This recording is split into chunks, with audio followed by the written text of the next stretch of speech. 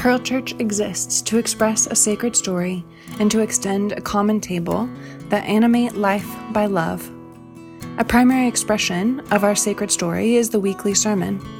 If our sermons inspire you to ponder the sacred, to consider the mystery and love of God, and to live bountifully, would you consider supporting our work? You can donate easily and securely at our website, pearlchurch.org, or follow the link in the podcast notes. Thank you for partnering with us in expressing this sacred story.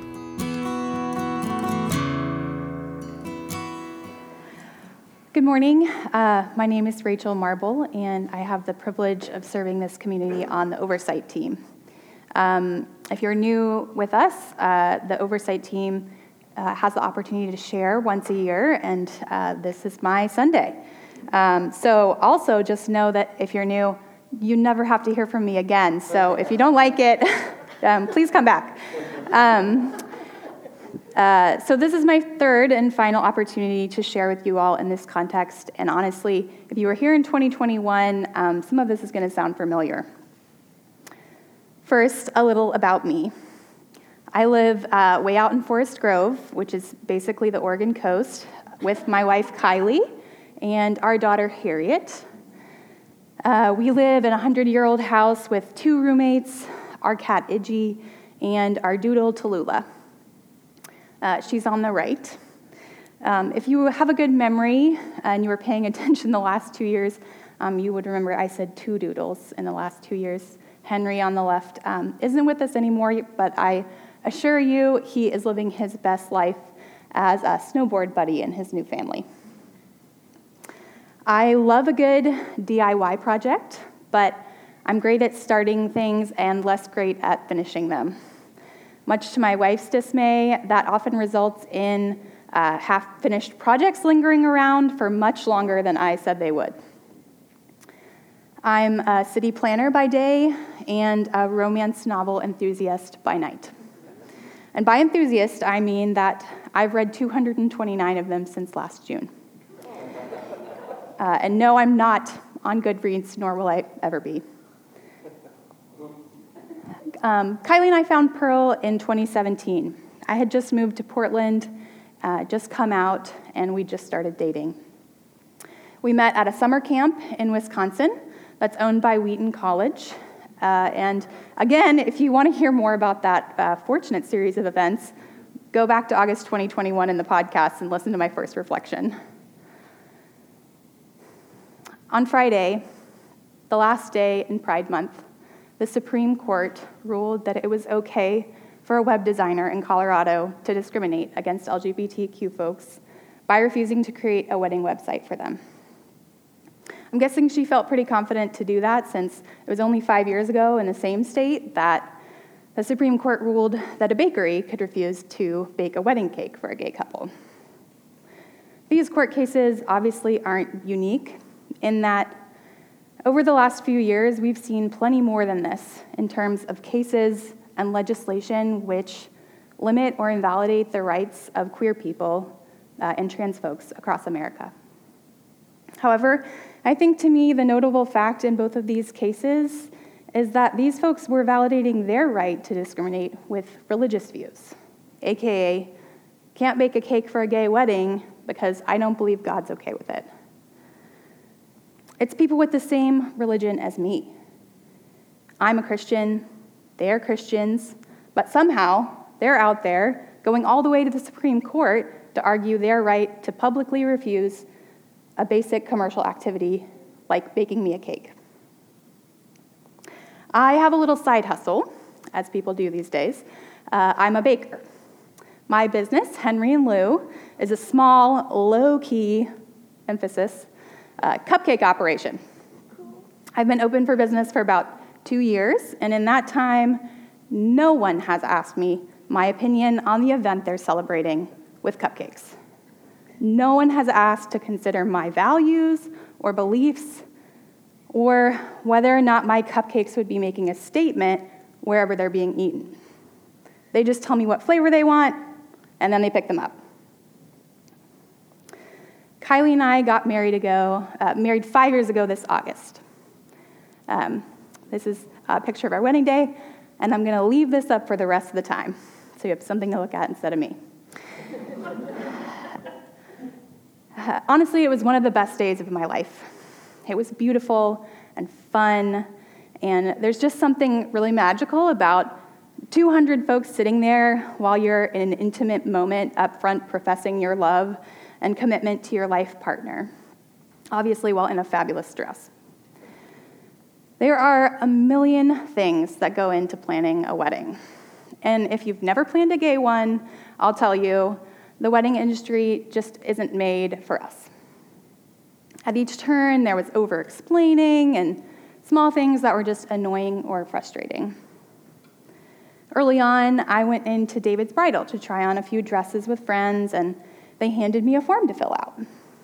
The form asked for the groom info for a chance to win a free tuxedo rental. And I just declined and said, "Oh, well, I'm marrying a woman, and she's planning to wear a jumpsuit." They said, "Oh, well, no worries. Just go ahead and fill out the form with your info." Casual. Not long after, Kylie started getting catalogs and mailers from Men's Warehouse. When I finally found a venue we really liked, it looked perfect for our day, I sent them an email wanting to meet them and come see it. It's called Camp Turnaround. It's out in Gales Creek in the forest next to a river. It's beautiful. They emailed me back right away, asking when we wanted to come take a look at it. And I read through their email all the way to the signature line at the bottom. It read, Camp Turnaround.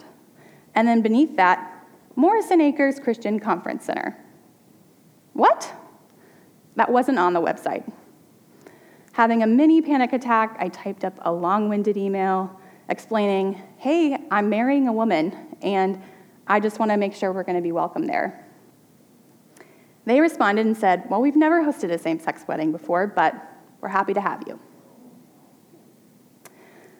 A large part of planning weddings is once you finally get the invitations sent out, harassing people into actually completing their RSVP. So you know how many tables and chairs you should have, or how many people you'll need to feed. The thing with a queer wedding, especially when your family is largely Christian, and you went to a Christian college like Kylie, is that you're not just accounting for people who can't make it because they're not available or it's too far to travel. You're accounting for people who RSVP no because they think your marriage is a sin, and they can't come because what will other people think if they attend a gay wedding? That they're okay with it? And it's not just clicking no on the online RSVP form. That no often was followed up with a phone call or a text explanation to ensure we knew where they stood. It's not that I don't want to be there to support you, it's that I can't be there to support what you're doing. Or it was, well, I can sit in the crowd, but I can't stand up there with you as a bridesmaid because that isn't something you should do if you don't believe the marriage is right. The morning of my wedding, I woke up to a long text, a book, from someone I hadn't talked to in years, letting me know that it wasn't too late to walk away, that I was being deceived by the enemy, and eternal damnation was headed my way. I'll skip back a sentence where I said, I hadn't talked to this person in years, and she wasn't even invited to the wedding. It doesn't end when you get married, though. Those people pop up every now and then, wanting to make sure you know they haven't changed their mind. Silence is not acceptance, as if we need a reminder on where they stand. I think the problem is, though, when people go to great lengths to ensure others know where they stand, particularly as it pertains to others' lives or actions and not their own, they're focusing on only that. They're so focused on where they stand that they're not even looking at who is standing next to them. They see a gay wedding cake or a queer wedding website, and not just two people who love each other enough to commit the rest of their lives to one another. I think I missed the part of the Bible where God granted the authority of eternal damnation to us humans. And for some reason, that's the chapter a lot of Christians are stuck in. I think they missed the plot twist in chapter 40, where Jesus sets loose a much more compelling story than following the rules, making sacrifices, and hoping you don't get struck down when you enter the temple. I spent a lot of years in faith settings ruled by doctrine, as I'm sure many of you did. Settings where I went to church and I was told a certain way to act or be. And more often than not, I left feeling inadequate, feeling like who I wasn't who God wanted me to be. Churches where there was a mold, and you should strive to fit into that, and it will lead you to the kingdom of heaven. That line of thinking, where you are the clay and the church is the mold, doesn't leave any room for things that are other. It says, this is who you should be and how you should think.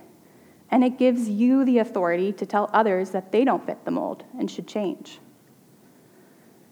Because what good is it to spread the good news if people don't know the rules? At Pearl Church, rather than doctrine insisting on teachings central to a particular expression of Christian faith, we embrace values embodied in the life of Jesus. Our emphasis on values, as opposed to teachings, grounds our community in Jesus' essence and character.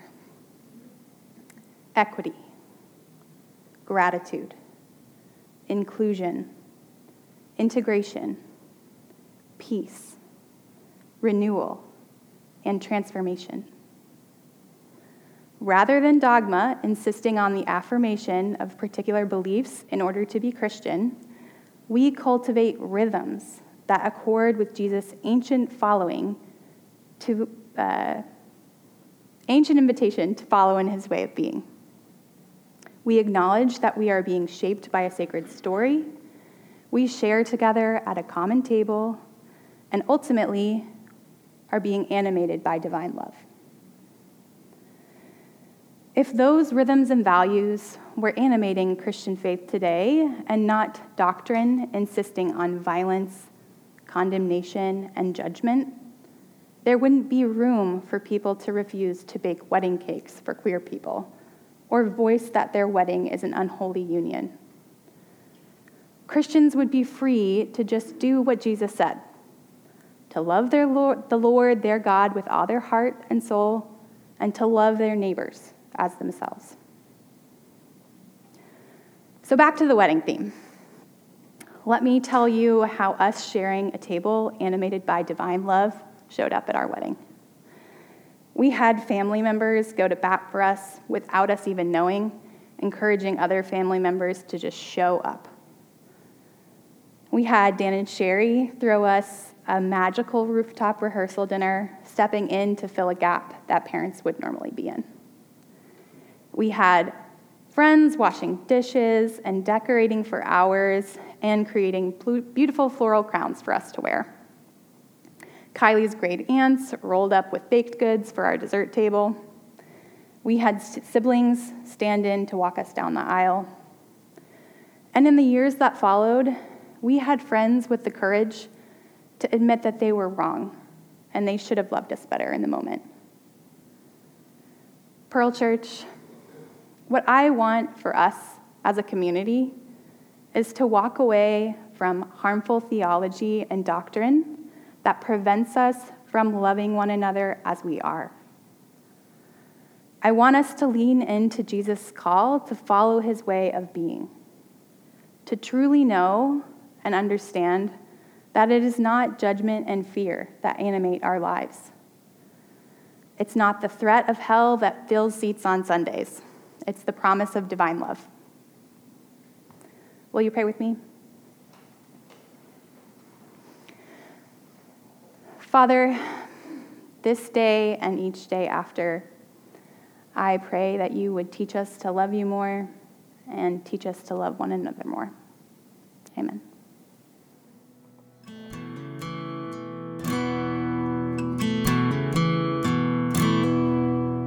We hope that this sermon inspired you to ponder the sacred, to consider the mystery and love of God, and to live bountifully. If you don't already support our work, will you begin today? You can donate easily and securely at our website, pearlchurch.org, or follow the link in the podcast notes. Thank you for partnering with us in expressing this sacred story.